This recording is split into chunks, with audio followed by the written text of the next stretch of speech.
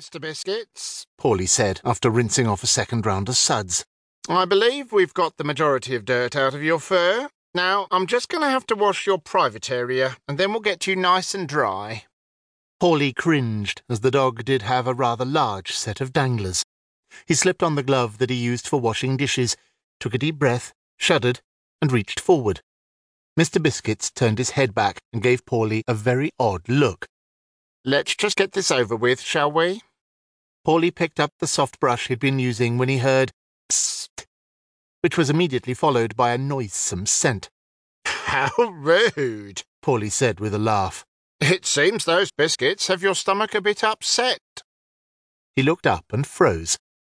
Mr. Biscuits was no longer Mr. Biscuits. In place of the mangy mutt was instead a fully grown human male. He was in the same position that Mr. Biscuits had just been in, and his eyes were identical, but the floppy ears were gone, and so was the soaked fur. Buddy, the guy said. I don't know who you are or what I'm doing in your bathtub, but I'd really appreciate it if you'd let go of my balls. Paulie gazed down at his hand and immediately let go. Then he jumped back and slammed into the wall, pulled off the glove and threw it across the room in disgust. His mind was racing. He looked around for a weapon of some sort. There was the broom, which had worked wonders on the dog, but something told him it would be ineffective in this situation. He took a deep breath. Who are you? Paulie asked shakily. I don't know, the guy replied, looking even more frightened than Paulie felt. How did you get in here? Seriously, I don't know. Oh, no, Paulie said as the pieces of the puzzle fell into place. The perfect skin, the muscular build, the fact that the man was a dog just moments before, it all led up to the same thing. You're a werewolf. I am? What else could you be? For the last couple of hours you've been eating out of my rubbish bin, sleeping on my couch and bed, and you even left a nice little package in one of my corners. Thank you very much. By now the man had got to his feet and was cupping his privates. Paulie gingerly handed him a towel, trying to stay back as far as possible. Do you know my name? Up until about 2 minutes ago, you were Mr. Biscuits. Is that my actual name? Paulie squinted at him. What do you think? The man raised his eyebrows briefly and then turned away with a grimace. So you have no memory of who you are or anything? Asked Paulie. Nothing. How long have you been a werewolf? I didn't even know I was one until just now. Said Paulie, as he thought back to a VBS, Vic Broadcasting System special he had seen on werewolves.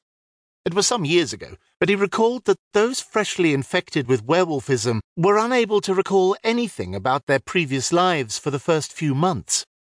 Must have been pretty recent, Paulie said. Do you have any place to go? To use your previous question, what do you think? Right, Paulie said. Well, you can't stay here. Paulie saw that same look in the man's eyes that Mr. Biscuits had given him when the rain had begun to fall. Why did these things always happen to him? Because he was a nice guy, that's why. At least that's what people had always told him. You got to be tougher, Paulie, they'd say. The world will eat you up if you're soft. Tougher to them meant being mean, and that just wasn't Paulie's style. OK, look, Paulie said slowly. I'll get you a robe, and I'll do a little research online to see what I can find out about your, kind. Then I'll head out and pick you up some clothes from the Orc Mart down the street. I have no money, the man said.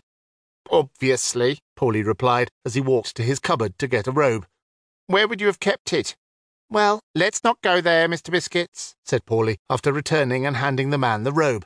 Actually, calling you Mr. Biscuits is kind of odd now. How about Bert? Bert, the man replied as he fastened the robe and stepped out of the tub. Is that okay? I don't know, the guy shrugged. Is that a good name? Does it matter? It might, I don't know. How about we go with something like Spot or Tango? Paulie scrunched his face for a moment. I think you're still in a bit of wolf mode. You can call yourself whatever you want once you leave. For now, let's just stick with Bert.